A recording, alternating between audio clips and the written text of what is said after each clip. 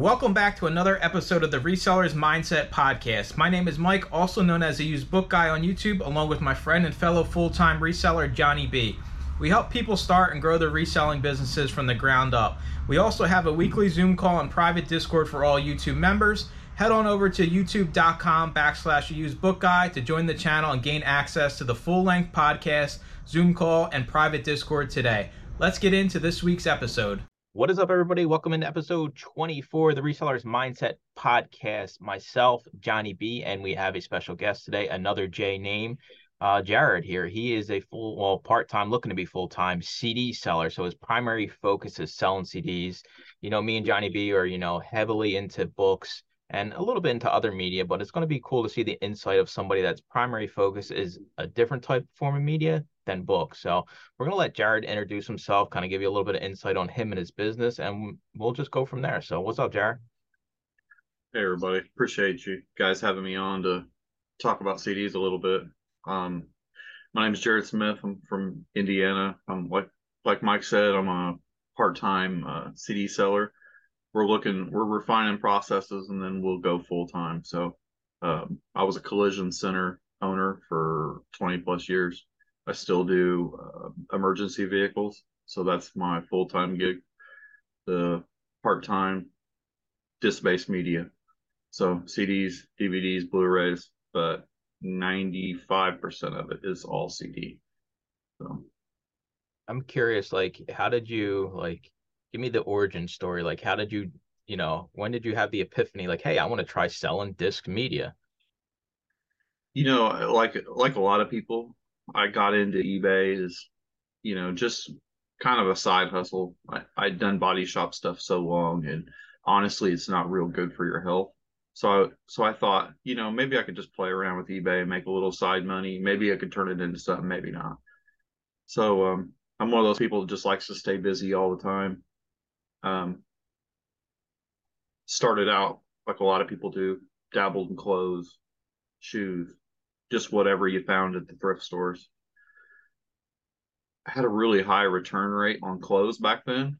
And nowadays that I've learned a lot more, it's probably more process than it was anything, because we know some really skilled clothing sellers that do very well. So it was probably more operator error than than anything. So I, I just I'd seen some people that had sold CDs, and I thought, well, it's kind of interesting. And I went to a flea market one day, and it was more like an antique booth, and there was all these CDs there one day. So I start looking at them, and I'd already sold books on Amazon. I did some FBA books. I um, did a little bit of books, not too much on eBay, but so I had a scanning app. So I pick up a CD and I start scanning a couple of them, and I start hitting $50 CDs. It's $50 CD, $60 CD, $100 CD. I'm like, what is going on here? I'm like, surely this can't be real. And I just happened to stumble across the guy was an auctioneer, and it was somebody's whole collection that he got.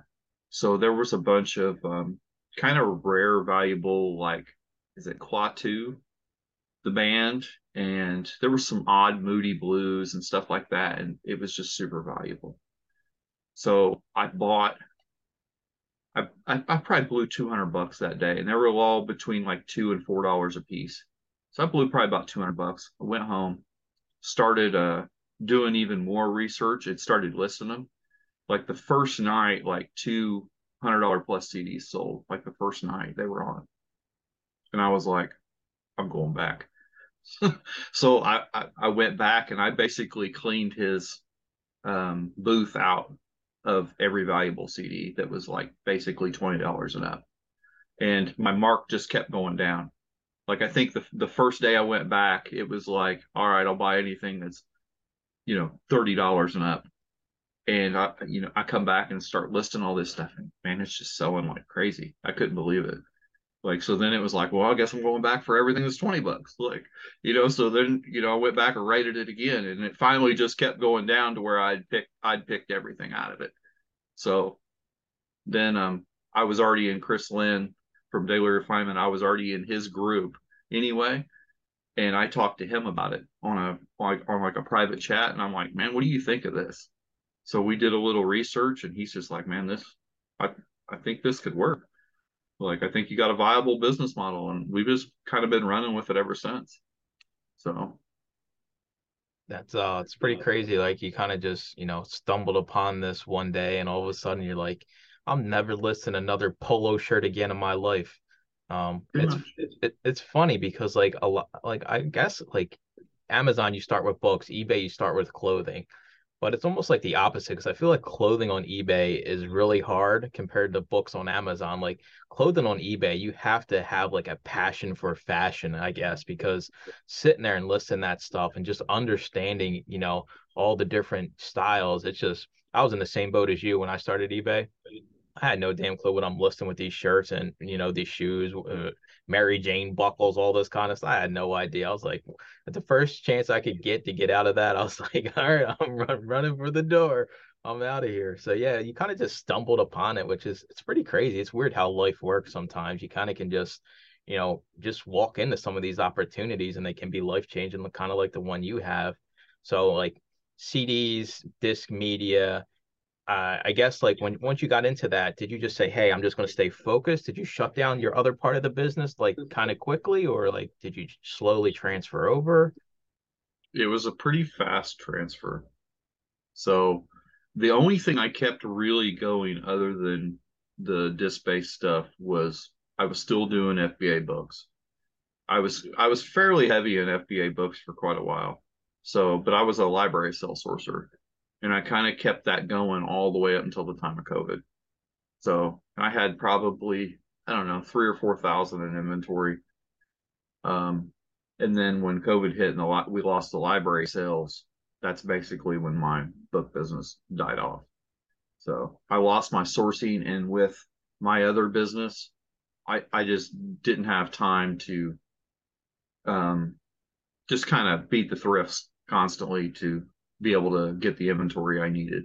So, and obviously, you at the very beginning, all that, you weren't doing personal pickup buys and all that kind of stuff. So, I just, I basically use that as my cue to step away. So, It's pretty crazy to think, like 3,000, 4,000 books in inventory is like no small feat, right? We can sit here and just talk about it like it's nothing, but that's a lot of profitable books, right? You're only sending in profitable items. So you were pretty knee deep in the thick of it. And just to deciding to kind of switch it up and just I think it kind of hits on, what we kind of been chasing this year is having a business that you're never going to have to change again, regardless of what happens in like the economy and in the world, another anything happens. I'm curious, like for your main sourcing, do you source like mainly online now, or are you still going out in person now and then, or like what are you doing nowadays? all bulk buys. So, I buy Gaylords. I left into a source probably right about a year ago, and the guy kind of had just the ultimate plug of being able to buy from a place that liquidated libraries. So I kind of niched down even further, and probably 80% of the stuff I list now is X library. So it's kind of a double-edged sword. I never thought I would mess with much X library stuff because it can affect the value. But the thing a lot of people miss with X library is the fact that some of this stuff has been in a collection for the last 30 years. So you can find some really rare stuff. It's it's not uncommon to pull $100 plus CDs out of a box of library stuff that's been, you know, it's been in a library collection for, 20 plus years. You can find some really rare stuff. So I'm it can be quite valuable. I'm curious, like just overall condition wise, because with libraries, like the condition of books sometimes can be really good, or they can just be completely destroyed with all like the library stickers and everything. Like, do you kind of see like a condition problem, or is it usually better because it hasn't really been open and played? Because I don't know, you think of a library, right? You don't think people going to, take out CDs to listen to. Yeah. Condition is a big factor. So, and it's funny that it really depends on the library. Like I've had really bad luck out of Chicago library. The Chicago Public Library, a lot of times it looks like people use the CDs to skate on. So I think they ride them down the sidewalks, and you know do their best moonwalk on them, or I don't know what they're doing to them, but a lot of times they're horrible. So you do get a lot of trash when you're buying it with any bulk buy. That's the problem with bulk, is there's lots of trash, but it's super high depending on the library. We do get a lot of stuff that's blasted with stickers, but we just disclose it. And collectors looking for that rare CD, they don't care. Like, there's sometimes we get stuff that there's just none on the market, so they could care less. They just want the recording. So Well, you mentioned doing FBA books. Do you do FBA CDs as well as eBay, or? yeah, I do a little bit of FBA CDs. I do merchant fulfilled CDs. I use a software, so my software will cross list between eBay and Amazon merchant fulfilled. So we just opened a Libris integration into it, so we'll be live on there in probably another week. So I probably only have, I haven't looked lately, but maybe 300-400 in FBA inventory. So I don't focus on it too much. My processes I've been working to streamline the processes so much for the eBay merchant fulfilled side, that it's almost easier sometimes for me just to not even worry about a secondary scan to see if it should go FBA, and just sell it merchant. Maybe it's a couple dollars less, but We have speed's a factor. we have a couple guys in our group. They're pretty CD focused, heavy. What tools would you advise for them to start looking into? Tools as far as cleaners, or tools as far as software, or Yes, all tools. all tools. Software is a big part of my business. I'm really software heavy, and me and Johnny, I host a media I'm call. pretending I don't know you here, so there's that. And I know that he knows him, so I'm just sitting here like, yeah, Johnny doesn't know this guy.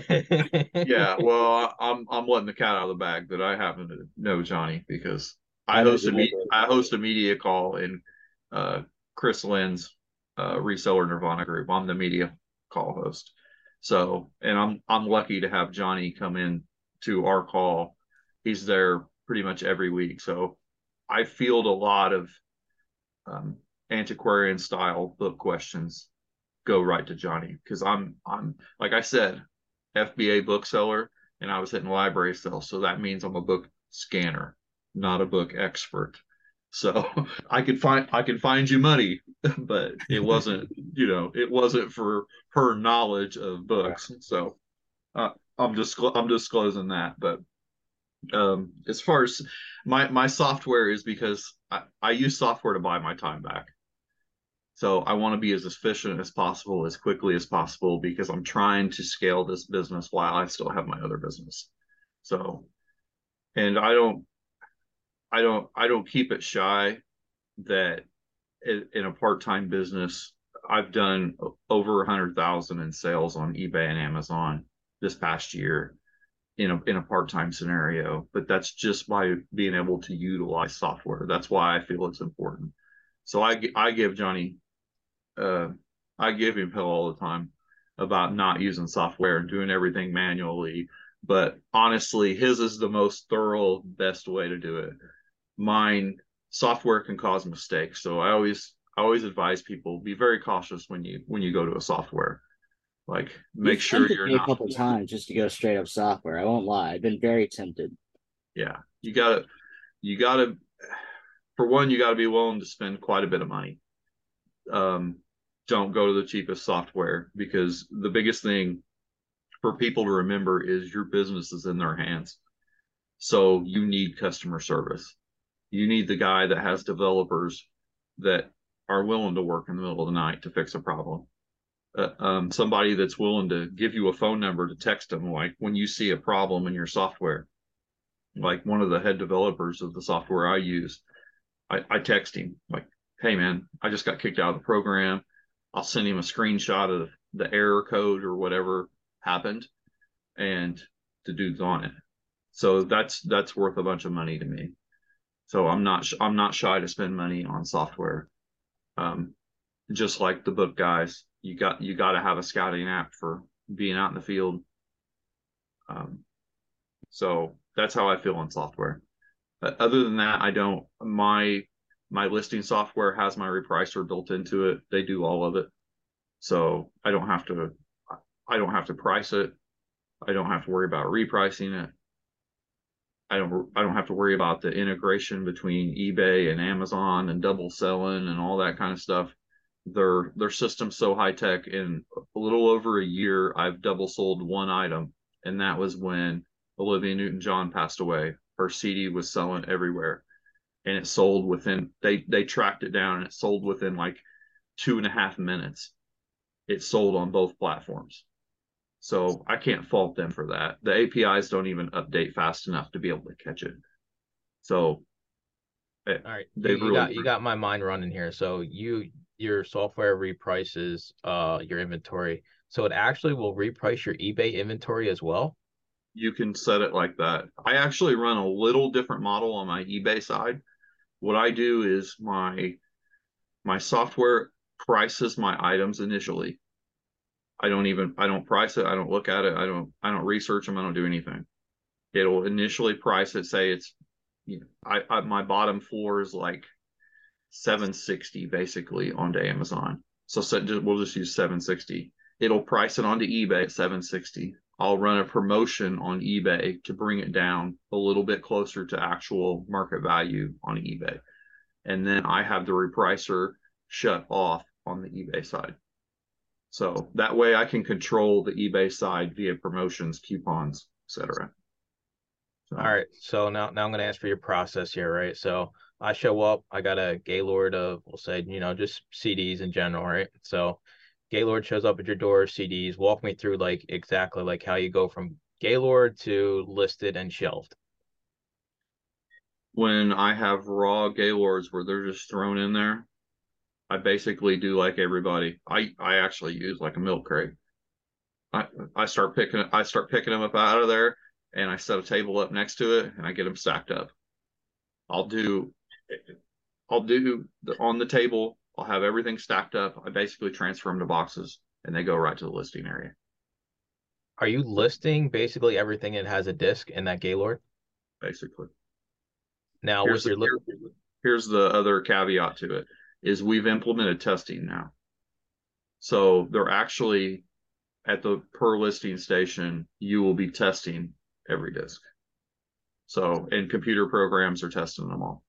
So what I want is it to be tested so I know there's no critical errors on the CD.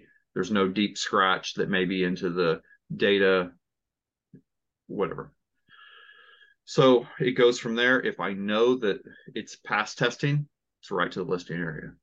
I don't care if Amazon says it'll never sell. I don't care. It's getting listed. I'm gonna give the CD a shot because what we've all found out, whether it's books or a DVD or a CD, Amazon can say that thing's never sold here and that it's worth nothing, but there may be a customer waiting for it on eBay. It's just a different customer base. So I'm not concerned with the value of it. With all high volume media, the whole trick to making money is to get the multi-quantity order. So I get a lot of people that will come in. It's like kids CDs. I had some about a week ago. They were new, sealed, cases cracked. Amazon said none of them would ever sell. I listed them anyway. Within a week, they sold on eBay, and somebody bought like 4 or 5 of them, all in a group. Every CD they bought, according to software, said they would never sell, but they all sold together. So they ended up, and they weren't high value by any means. They were only like $7, $8, $9 CDs. So, but I ended up making about $5 a piece roughly off of them. So I'm willing to take that chance.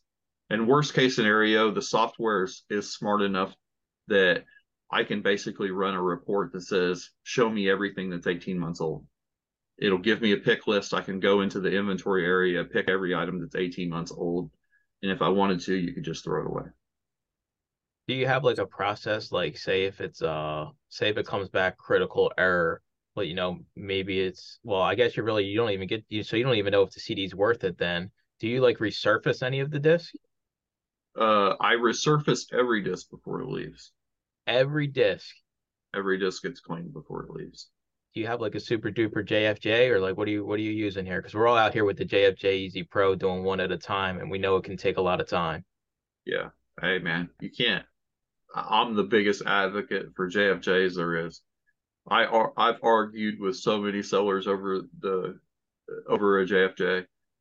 Like we've had people come into the calls and try and say that machine's garbage.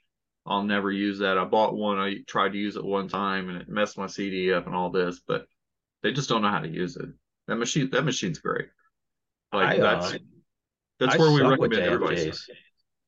What's that, And buddy? I'm not good like for figuring things out. My JFJ look kind of like what you're saying. I've never had any issues with it at all. I don't know what people are doing or anything, but I'm in the same boat as you. People give me, flack about like, hey, this thing sucks. I'm like, what are you talking about? Like, you can literally, I'm curious, do you run like the disc in there for like the maximum amount of time, or like, because I'm down to 20 seconds, I can put it in there for 20 seconds and it gets all the scratches out usually that I need to get out. So when I started, I was a 2 minute guy, everything 2 minutes. Now I'm a 20-second guy. I'm just curious, what you're doing. Yeah. When my JFJs are now backup machines. Just because I've bought bigger machines that can process more discs. But they're not coming off my shelf because those things always run and they do a good job, like you said. Right and true. The only thing I really changed is when I'm sanding, I added a step. Since I come from the body shop world, I added a sandpaper to mine, which is a 3M Trizact 3000 grit. So, like, say we had something really rough, and you have your coarse 600, then you go 1200, and then normally you would go to a buff on a JFJ. I basically put another pad in, put the 3000 grit, a little bit of water, let it run for 20-30 seconds like that, and then switch over to the buffing.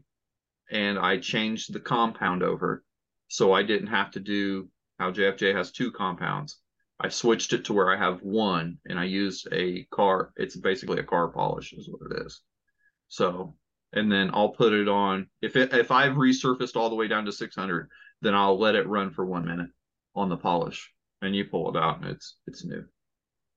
So Just to give some people an idea of what a part-time CD seller lists today, and also what you think you would list once you convert over to full-time, if you can give us some numbers there. I know the answer to this, but yeah, my goal has been up and down a little bit lately, and that's just because we've been implementing the testing.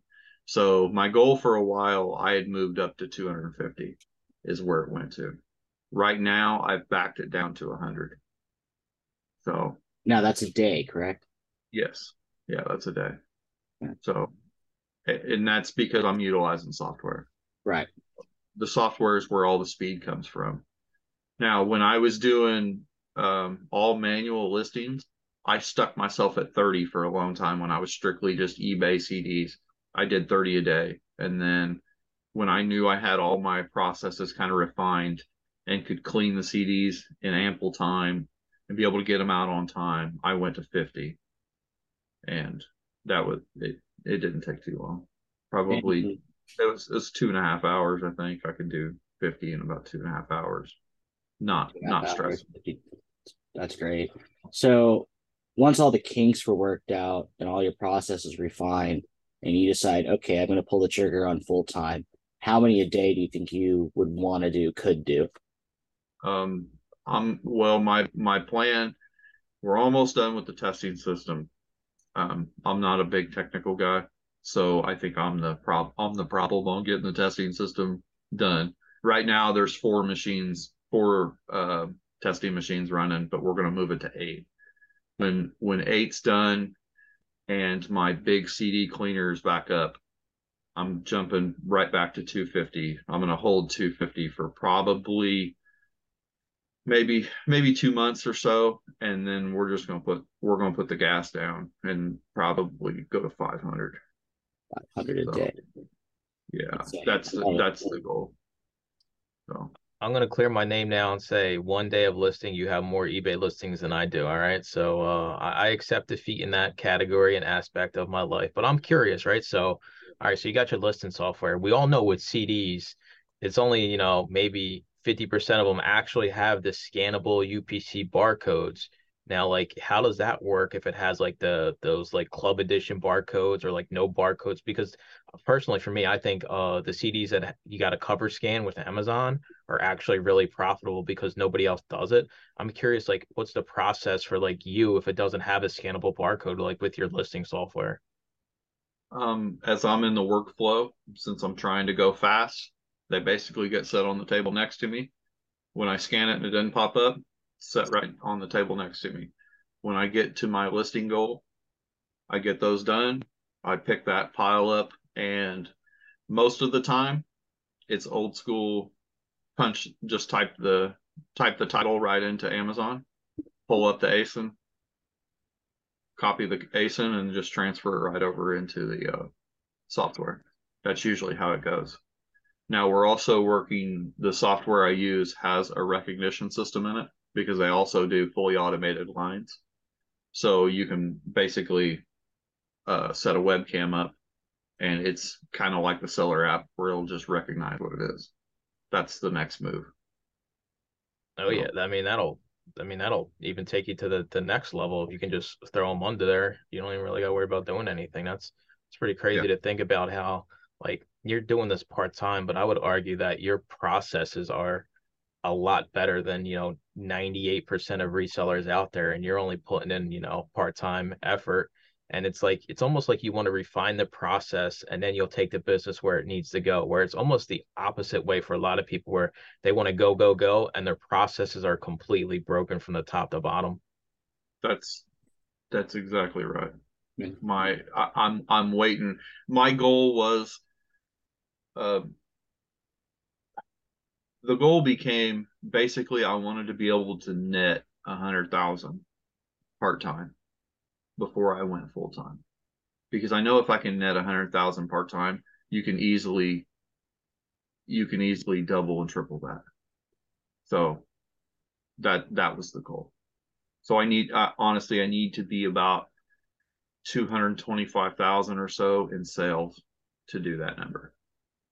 So Where are you keeping all these damn CDs at, man? You got to have like a huge 5,000 square foot warehouse. I mean, but then again, CDs are not that big, right? So you can store a lot of them. I'm curious, like, what's your storage setup? Do you have just that's like a room?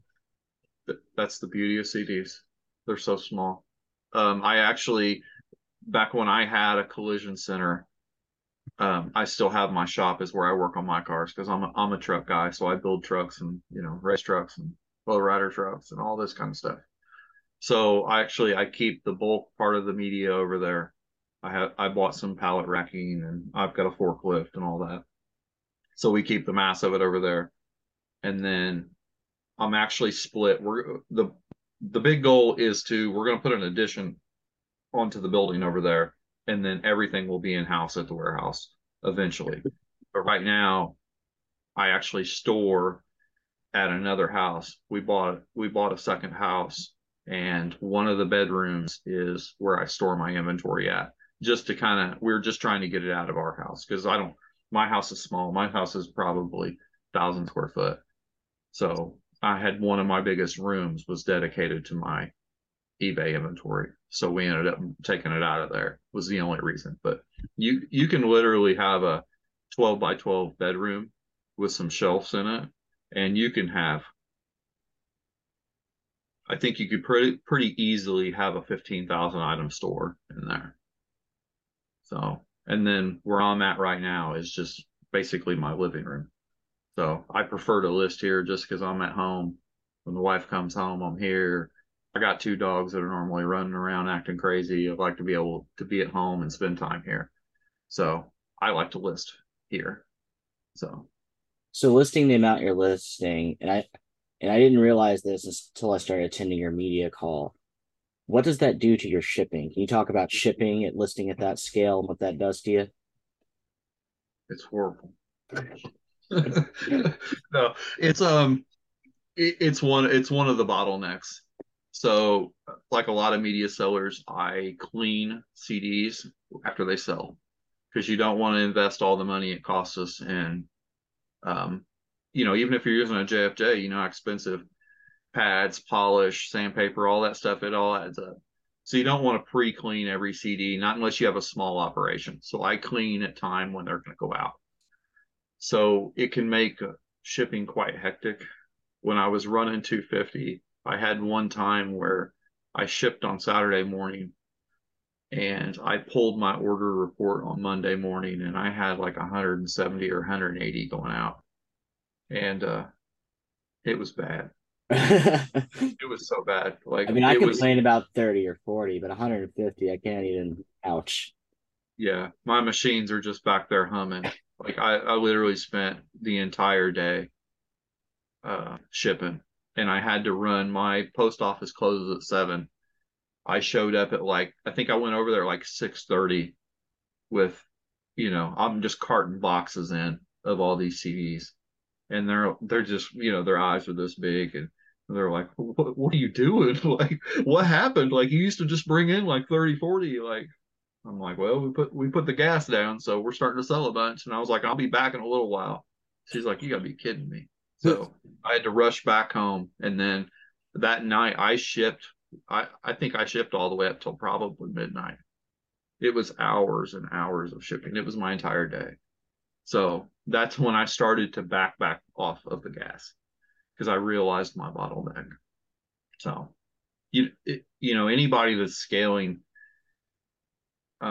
it's nice because when you kind of put your foot down, you start to learn all those bottlenecks in your business, and they seem to appear real quick. So you got to be super careful.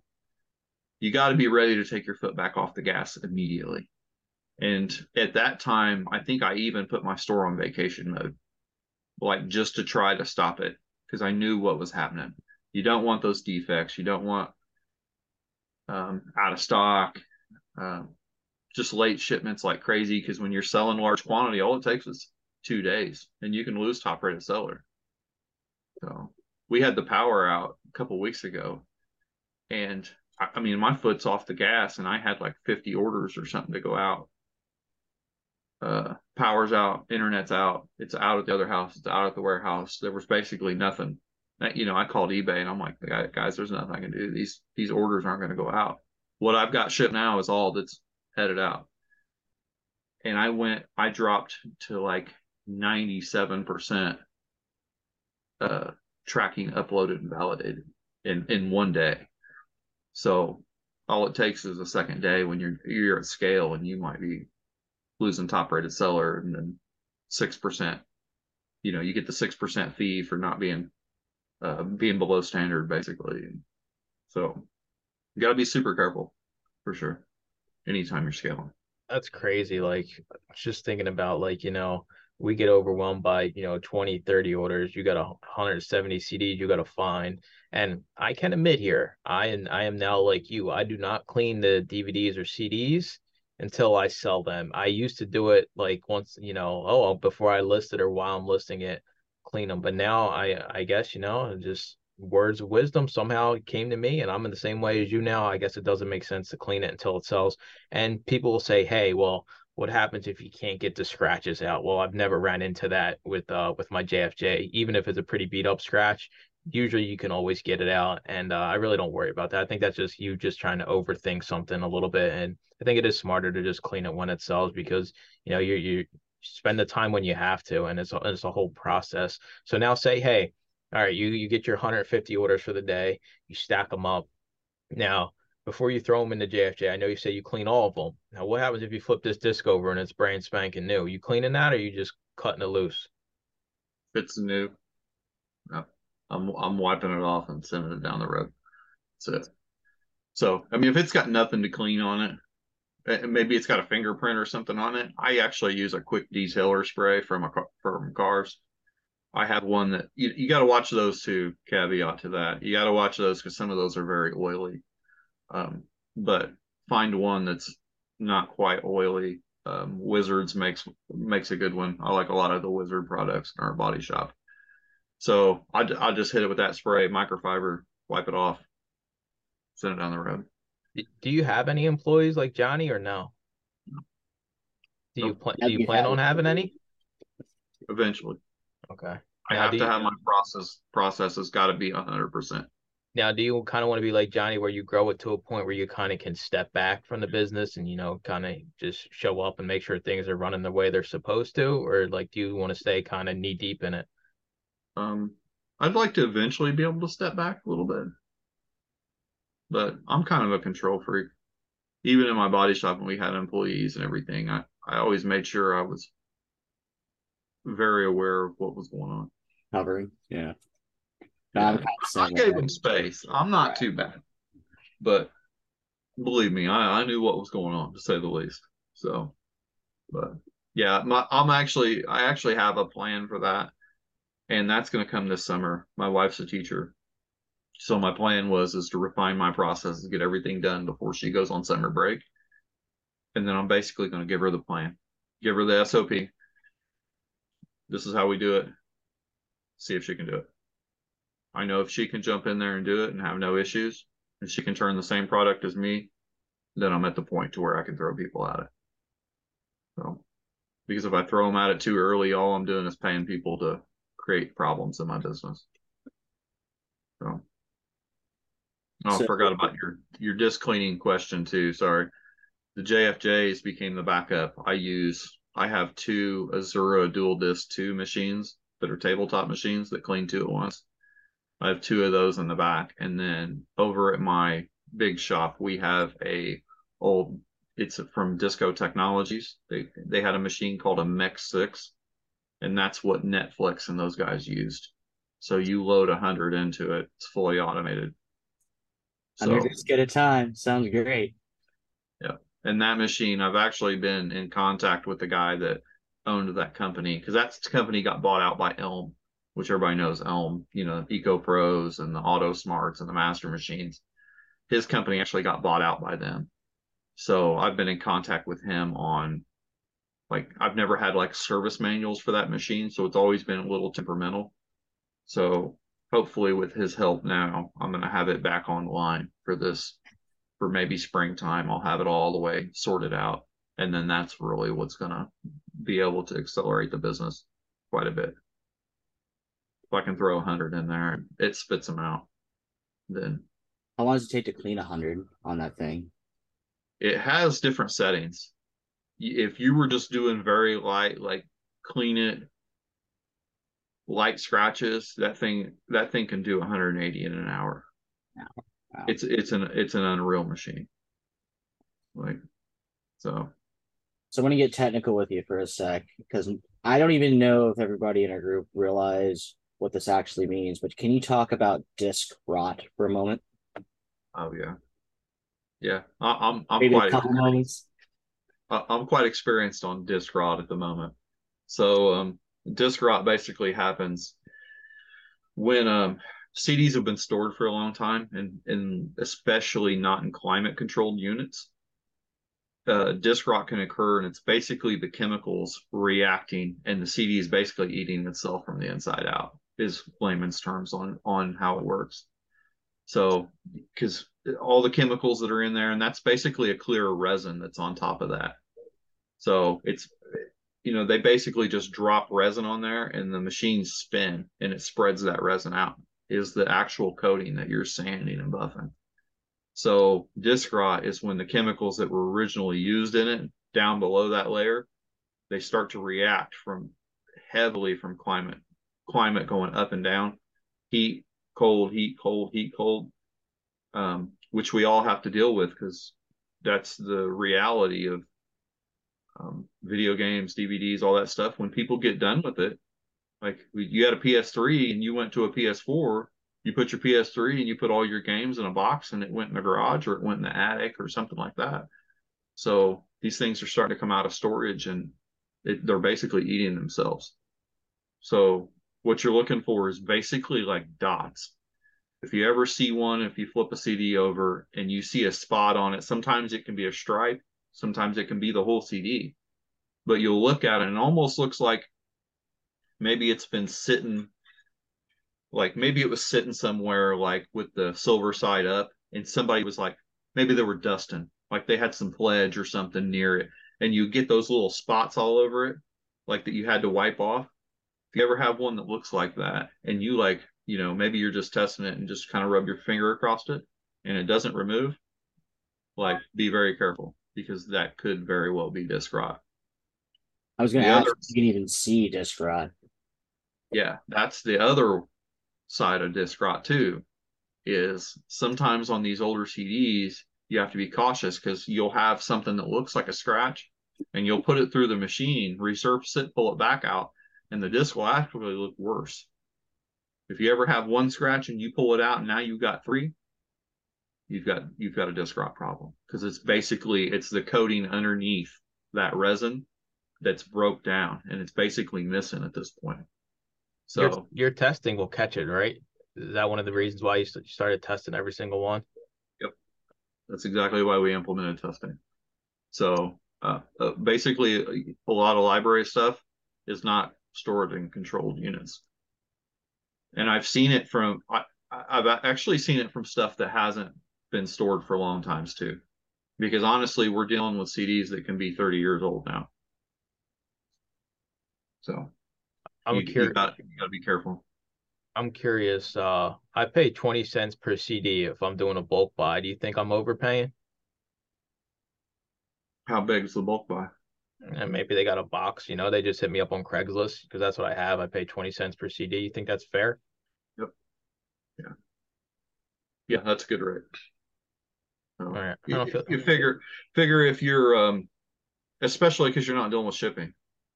People that are looking to get into the bulk game, there's a lot of places you can buy Gaylords from, but you got to be careful because the shipping's so high now. Like if anybody's trying to go down that avenue, the one thing to talk to your broker about is quantity that you need to have a good shipping rate. Because sometimes it's going to cost you the same amount to ship one Gaylord as it is 4. Maybe 6 is the sweet spot. It's all going to depend on your location, the trucking company, the broker you're dealing with. So definitely get a good relationship with them and basically tell them what you're trying to do. Ask questions. Be very adamant about asking questions about shipping. Because I know when I was buying Gaylords from a place, it was 4 was the sweet spot. It went up significantly when I went to 6, and 4 was basically the same price as 1. So it was worth it for me to, we'll just say they're $150 a piece.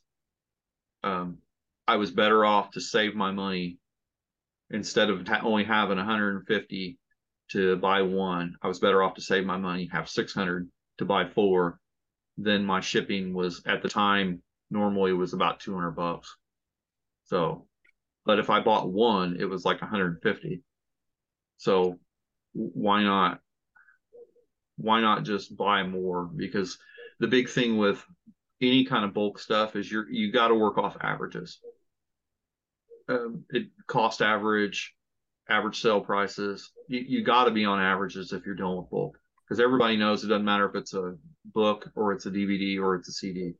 You're gonna have a lot of stuff in a bulk buy that's not very valuable.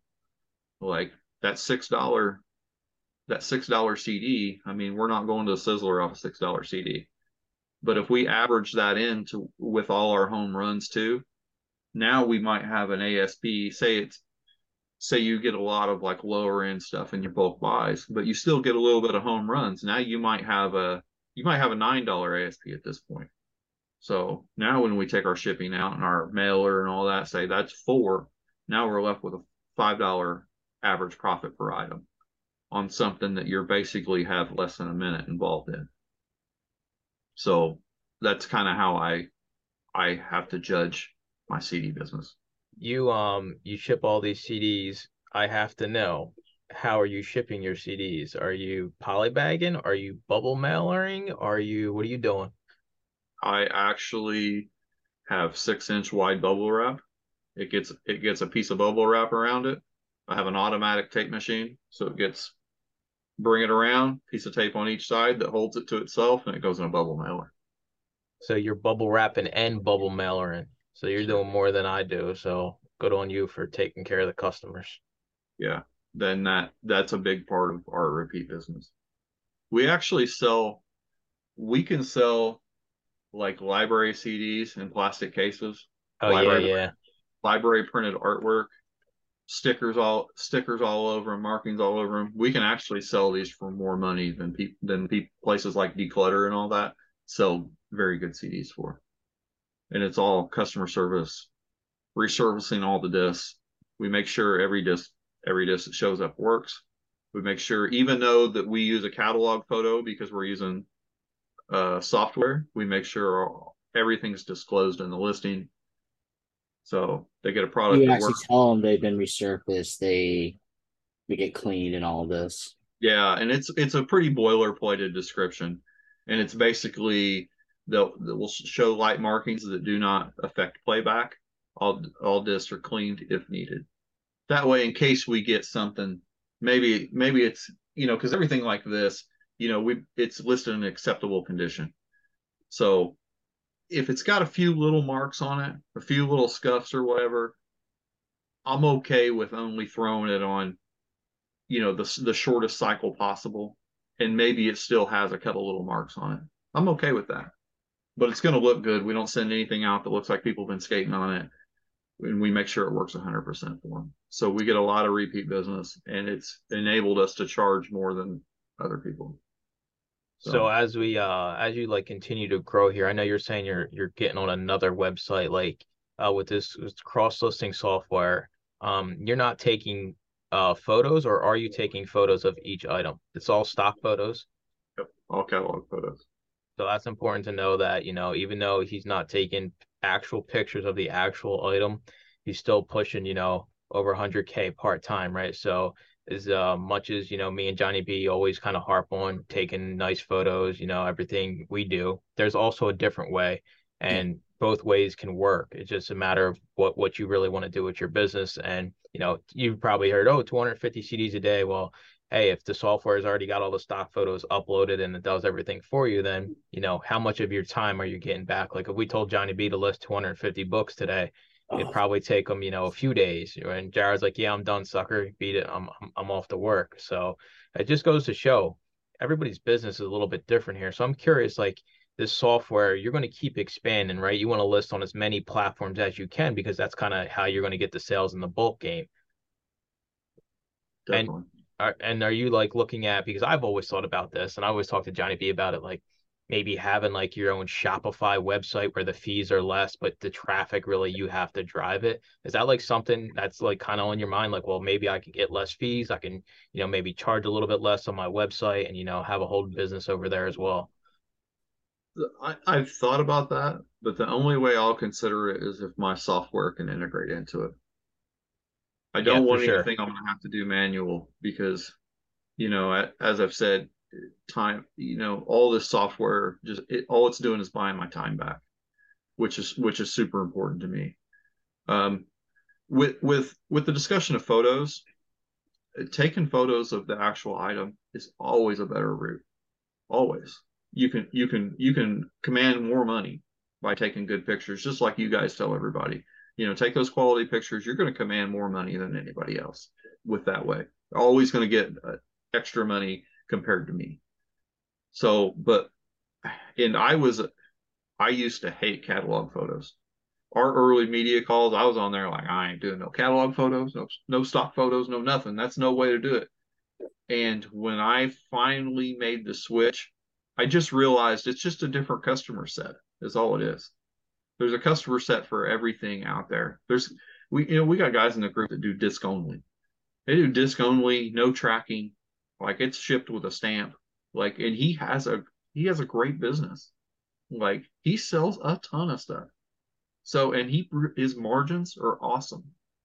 So it doesn't, we got everybody from there all the way down to somebody that takes the best photo boxed picture there is. So it all works. There's a customer base for everybody. If it shows up, they don't like it, I got free returns. Send it back. Like my return rate when it shows you compared to other people, mine's like a less than a third of what other sellers are. Do you So actually have them send it back, or you just tell them to keep it? no, I have them send it back. Yeah, I'm taking a quote from tech from our group, but we don't negotiate with terrorists. That's a quote from him. We don't negotiate with terrorists. That's going to be your business motto when you get there and you're full time. It's going to be right outside of the warehouse, real big, Yeah. the sign. Yeah, not negotiate with terrorists, because here's the real for everybody. People are going to fish for a return. I catch people doing that all the time. Like I have no emotion. That's one thing I've learned from tech over the years is I have no emotions with a return. We offer free returns. Hey, this thing, it came out the box and it looked at me funny. No problem. We have free 30-day returns. Please, my board just says, please package it up like we sent it to you, so it's protected on its way back home. No problem. I'm the same way. I turn off those Amazon return emails you get. Oh, you got a return. I don't care. Like, well, I don't want to be bothered. People, I think that's like that's like a touchy subject here. Now we're gonna get a lot of people ticked off because returns, like people think they're, oh man, why is this person returning it? Well, at the end of the day, they can return It's it for fine. anything. Like it's one of those things you just have to learn to deal with, and it sucks, right? You sell something, maybe it's a $50 CD, and all of a sudden, you get a return for it. Well, you shouldn't be relying on that one sale, the funds from that one sale. You shouldn't be relying on that anyway. So it's like if you're kind of in that space and you have that mindset, you got to get out of it, especially with returns. It is what it is. They're going to happen no matter what, and you just move on to the next one. Don't let it beat you up. I mean, it is, you're going to get them. Yeah. So Well, back to your software here. I know yours is rather expensive, and I know some of our people in the group are thinking about getting into software themselves. Is there a cheaper one that you can personally recommend? Because I don't know if you want to talk about how much yours is, but it's really expensive. yeah, I can talk about mine. Mine has a $750 a month minimum, Yeah, that's expensive. It's a which makes a lot of people. It makes a lot of people choke when they hear it. Like, it's expensive. Yeah. But I bought my time back. Right. And what I do is how I justified it was I look at it as an employee. Yeah. Where I don't know where everybody's from, but where are you going to get somebody that shows up and lists your stuff for you for $750 a month? Your software shows up is cheaper than my employee, so yeah, and you list more than me, so there's that. yeah. Well, and my software doesn't call in, it doesn't complain. Yeah, it's never called in sick. So you kind of got to look at it on a different light, I believe. So, and there's other softwares out there. There's softwares out there that are cheaper, but I won't recommend them because like I said early on, I'm not trusting my business to the cheapest person.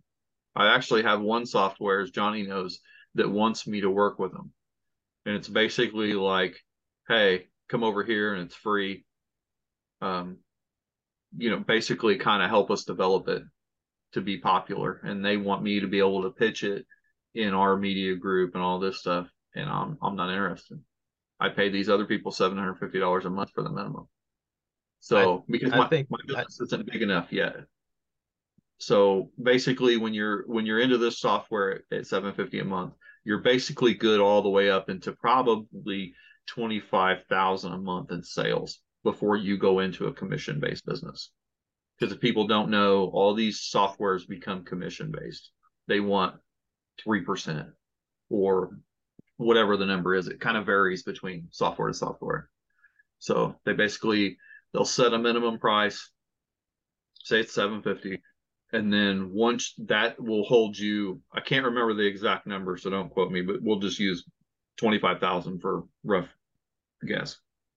Once you hit 25,000, you've already paid more than this, or you're to the value of the 750, and then it becomes basically like 3% or 2.75 or 2.5, depending on what level you're at as the more you sell, the tier kind of comes down.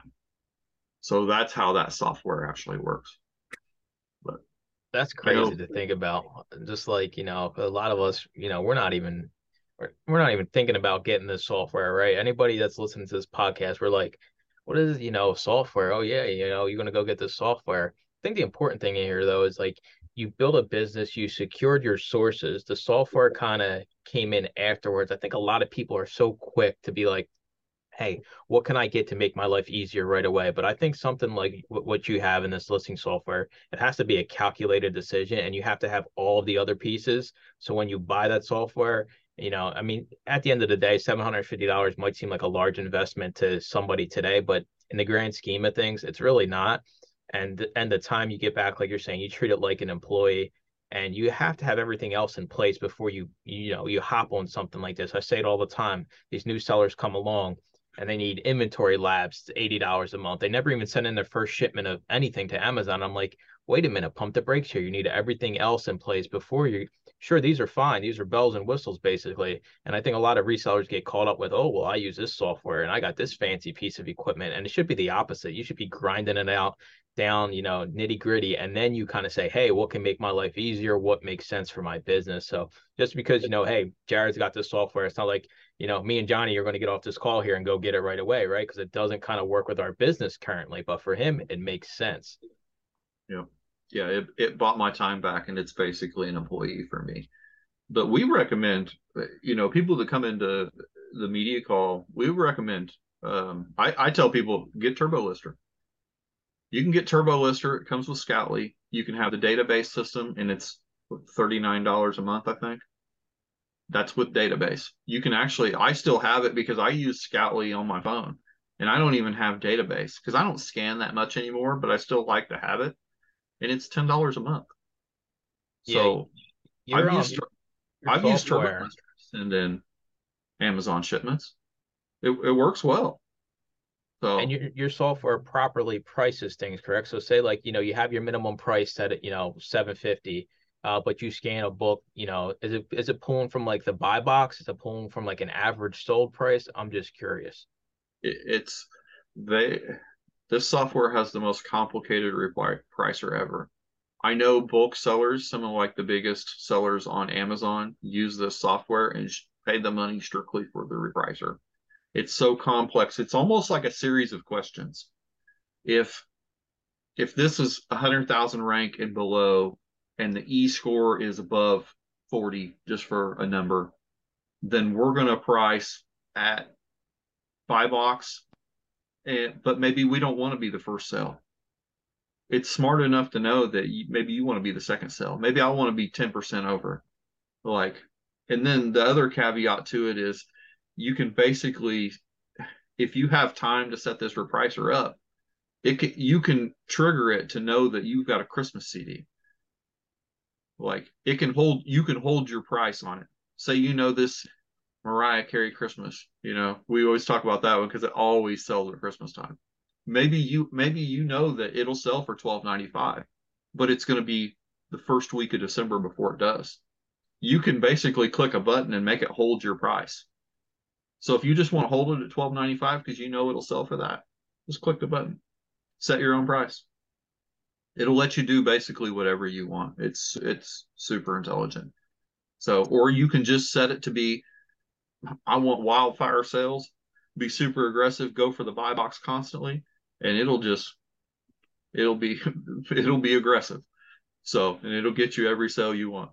All right, So we're gonna wrap it up here. We're gonna let you take it away. Give advice to somebody that is maybe on the fence or new to starting to sell on Amazon and eBay when it comes to media. It doesn't necessarily have to be down to CDs.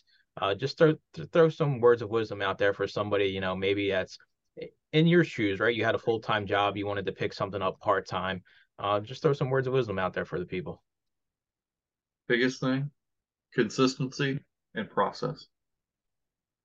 I don't care if don't be the person that lists 20 items on a Saturday and doesn't list again until next Saturday. If you're dealing with eBay, Amazon, it's a little freer game. But if you're listing on eBay, make sure you're better off if you can list 20 items on a Saturday and that's all you have. schedule your listings to go live. Schedule them out, make sure it's consistent, whether it's 1 a day, 5 a day, 80 a day. Make sure schedule them out. If you've only got the 1 day, make sure they hit consistently. You're dealing with an algorithm. You're dealing with a computer.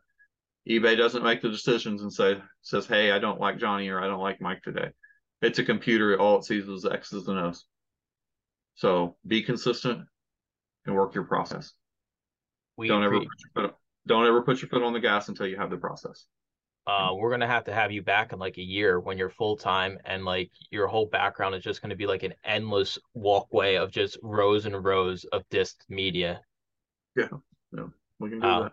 We appreciate you hanging out with us, though. And you're running the media calls over there. Johnny B's been trying to get me to go over there. I might have to dabble in this and get into it. What days are the calls over there? Our it's getting ready to move. We've been Thursday forever, but it's getting ready to move to Wednesday evening. So for our media call, but shameless plug, it's the Reseller Nirvana podcast, Facebook group, Patreon group. So yeah, great information over there. Johnny B's always plugging it, and everybody that's really on YouTube that's a reseller knows Chris and Tech, and their knowledge is priceless. I mean, they've literally built so many businesses. They really, you can't even put an amount on it, how many businesses they help create and people get out of situations they want to be in. But Jared, thanks for hanging out. We will talk to you guys in next week's episode. Appreciate you guys. Thanks for listening to another episode of the Resellers Mindset Podcast. Today's full episode and all previous episodes are available to all YouTube members, along with the weekly Zoom call and private Discord. Head on over to youtube.com/theUsedBookGuy and consider joining for as little as $2.99 a month.